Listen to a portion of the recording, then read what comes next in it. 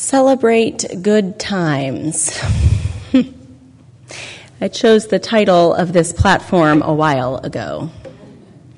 Even then, though, I knew we wouldn't be completely in the midst of good times right now.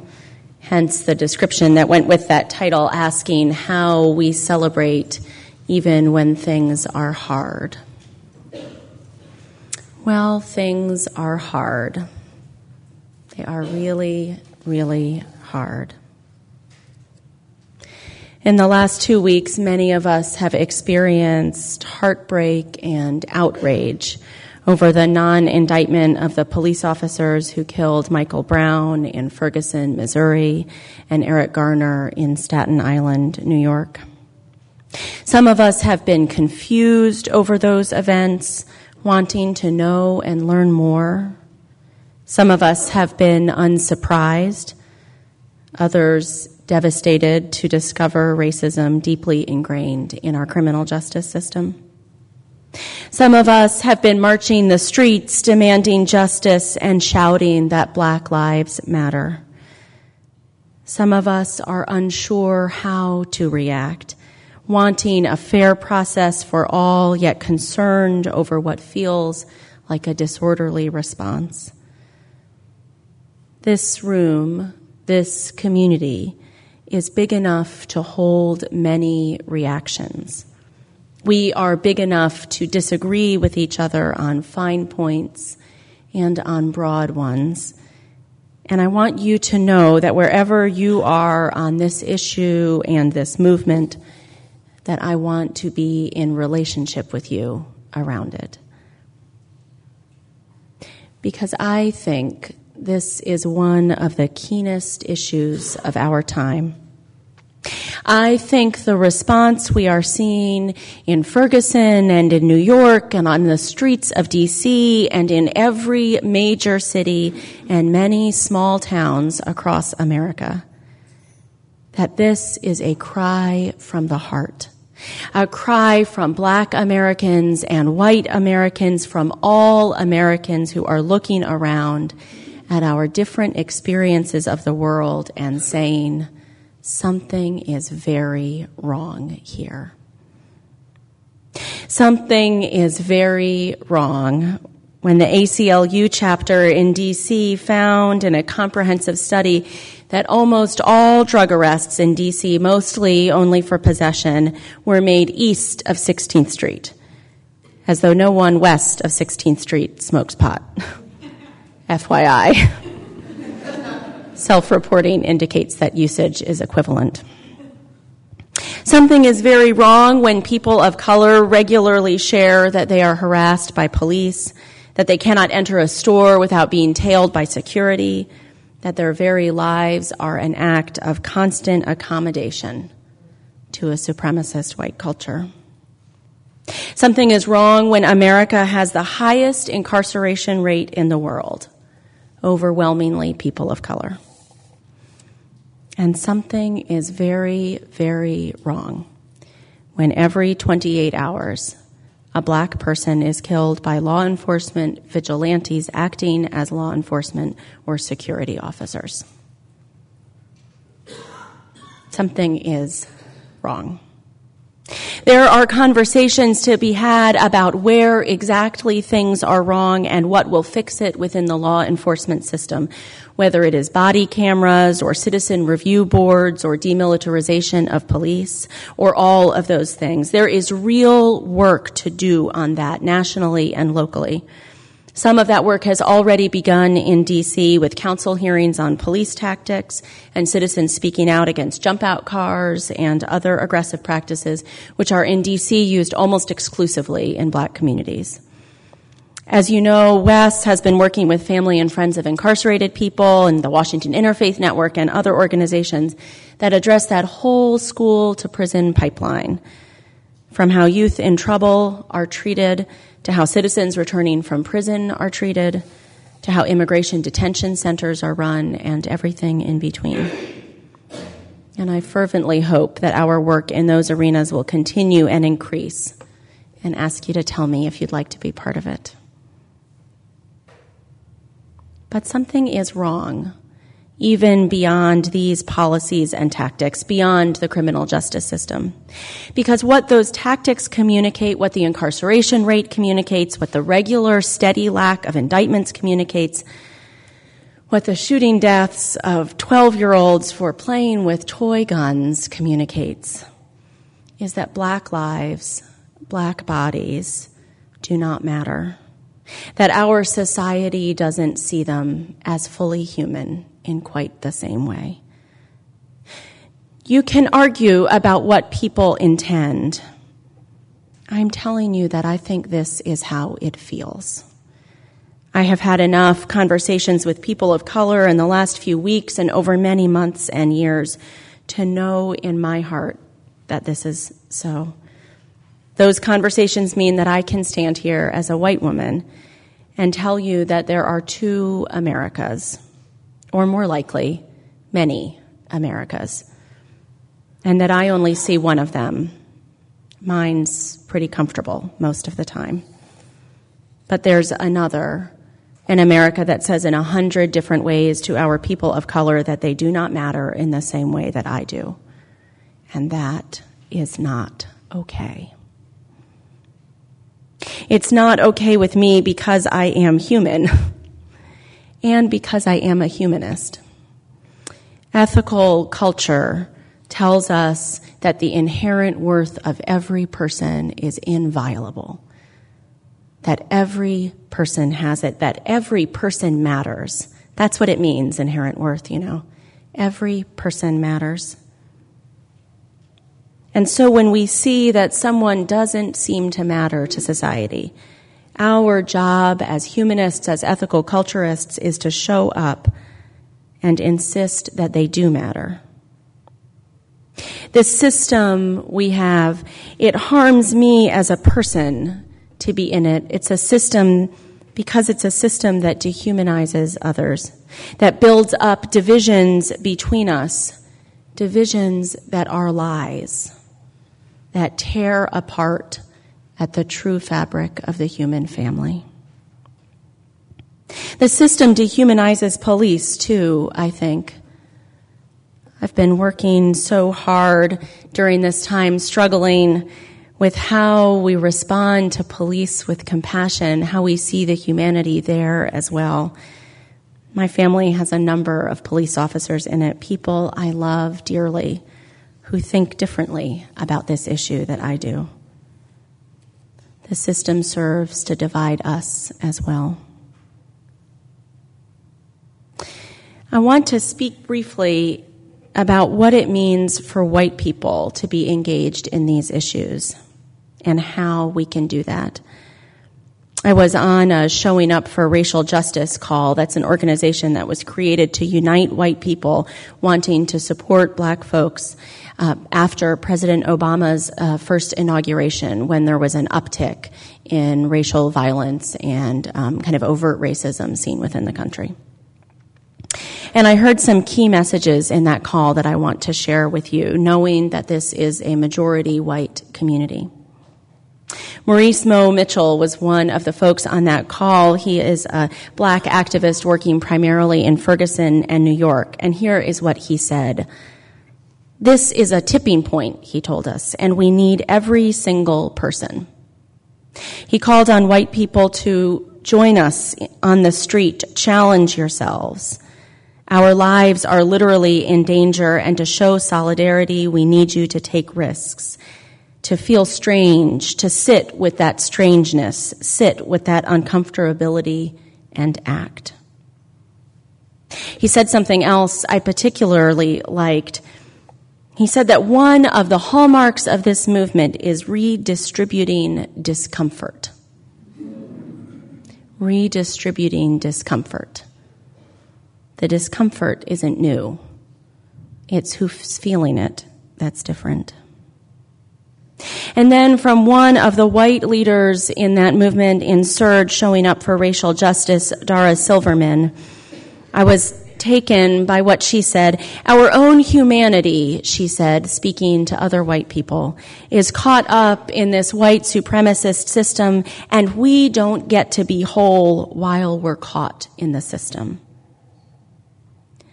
Another leader, a white woman, said, "It is our mutual self-interest to get rid of repressive and oppressive systems we're living under."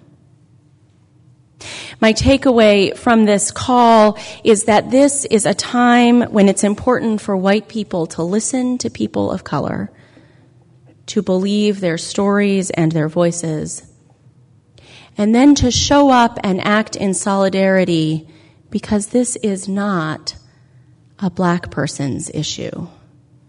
It is a person's issue, this system and this society.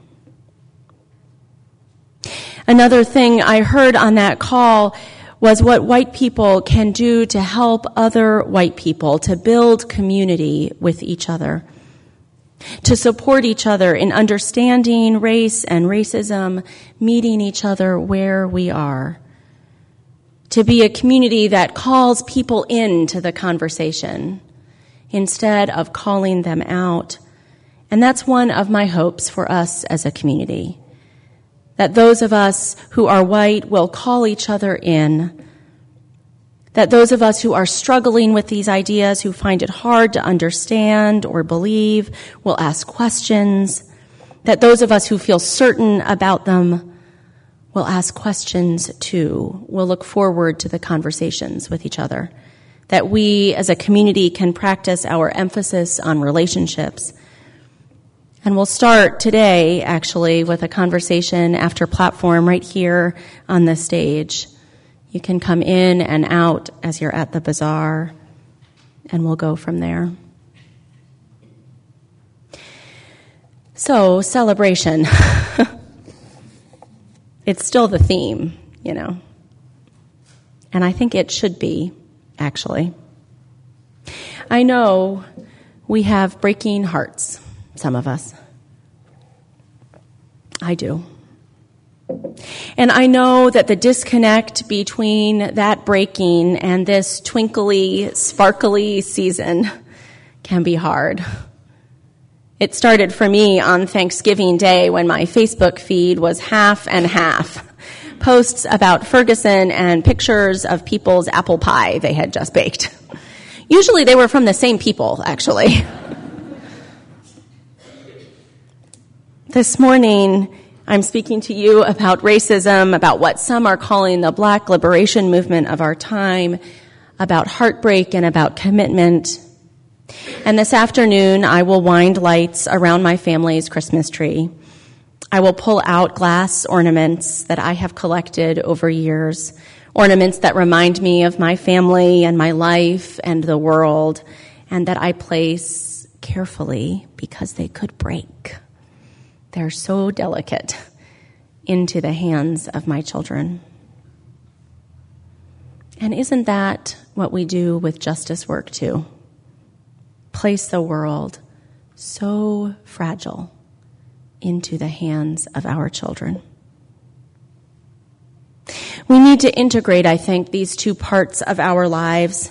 They're not out of place. They're on our Facebook feed or in our day-to-day or our week-to-week. They are one and the same, the justice and the glass ornaments, part of what it means to be fully human, part of what it means to sustain ourselves and our society. Celebration, at its heart, is about connecting us to each other. You know, my very favorite thing about the holiday season in December is lights that people put in their houses that are facing out toward the sidewalk, you know. You always put your Christmas tree in the window, right? You put your menorah in the window. You put your lights around the door and your big blow-up Santa snow globe thing that is sort of weird and looks like maybe Santa's caught inside a cage, but that's okay. You put it on your lawn. It's there to make the world more beautiful for other people, not just your own family. I think about the neighbors in our story this morning, bringing joy to each other in difficult times. This is celebration. It's a reminder to each other that the world sparkles. Celebration, real celebration, isn't trivial. Marcia Ford, who's been coming to Wes for a while now, wrote to me talking about the difference between partying and true celebrating. Celebrating, she wrote, isn't just about rejoicing over something good. I think it's also about the desire to manifest or continue the manifestation of the good or happiness that is possible. It's a bit like rain dancing, I suppose. I loved that. It's about the desire to manifest the good. I think about our peace spiral during Winter Festival, when we dance our hope for peace into momentary being, looking into each other's eyes and seeing, as my colleague Kathleen McTeague says, communion there. Celebration in its deepest, richest sense is about being and becoming a we, a people.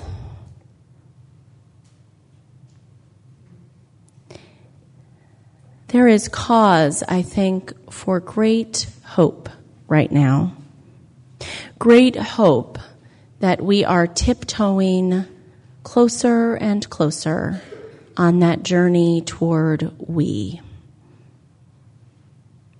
Marcia wrote again. Marcia herself is African American, and she wrote to me, "Black people, ones I know anyway, are angry right now, and justifiably so, I'd say. The distrust we've had over the police is out there, visible beyond black inhabited streets and houses. It's no longer the secret that can be covered and denied. And I think," she went on, "I think the hope and cause for celebration is not only this point, but the hope and happiness at the idea that just maybe it won't be so easy to hide it away again." You know, the pain that many of us are feeling, and especially the pain that white folks are feeling right now, it's pain that's existed for a long time. The truth is, there's nothing really new about the news cycle we've been watching. People of color have known about this pain for a while now, for centuries, especially those in poor communities living segregated and ghettoized. What Ferguson and the Black Lives Matter movement, what the sadness and confusion around the non-indictment in the Mike Brown case, and the horror of the non-indictment in the Eric Garner case in Staten Island, what it has done is to give the rest of us a window into that pain. A friend of mine who has been studying race for 20 years, trying in that time to convince white people that racism still exists, that friend feels hopeful right now. Hopeful because we are all feeling pain. The hallmark of this movement is redistribution of discomfort. I heard one young black woman earlier this week express her joy, that's the word that she used, her joy at seeing the protesters in the streets of D.C. stopping traffic and nonviolently but disruptively shouting out their worth. The reallocation of discomfort. Although discomfort, pain, is by its very nature unpleasant, the prospect of sharing it in a way that we have not done before, to me, that is intensely hopeful. It is intensely connecting. One of the things that most breaks my heart about racism is the way it makes us believe we are not one together. A shared and true understanding of racism and work against racism, as well as all the other isms. Classism, which in America is so bound up with racism in a complicated way. Patriarchy and homophobia, transphobia, anything that puts forward the supremacy of one kind of people over others and that works in the system to create a power dynamic that is unhealthy. Understanding those forces and working against them is the way that our society, our people, will be truly united one day. We'll see our shared humanity in the deepest way. This isn't color blindness. It's not an erasing of our different experiences in the world, but true solidarity, a coming together of all people to create a world that honors each of us. And boy, to get a chance to stand even a little bit in that moment and that possibility, that fills me with a sense of celebration I can hardly name. There is a moment, I think. There are all kinds of conversations to be had about individual cases. There always are, and they're always complicated, right? Because life is. What I see is a match that has been ignited, and whatever it is that lit it, it was time for the spark to go off. That's what I see in this movement. A moment when an ongoing crisis has come into our awareness. But, and here's the thing, and the reason we can't give up celebration. We need it to sustain us for the long haul. Because this is long work. It's not a cause du jour. It's not just this moment. I met on Friday with a Washington Interfaith Network organizer who is inspired by the movement in the streets now, but who is eager for what she calls the real work to begin, the long work.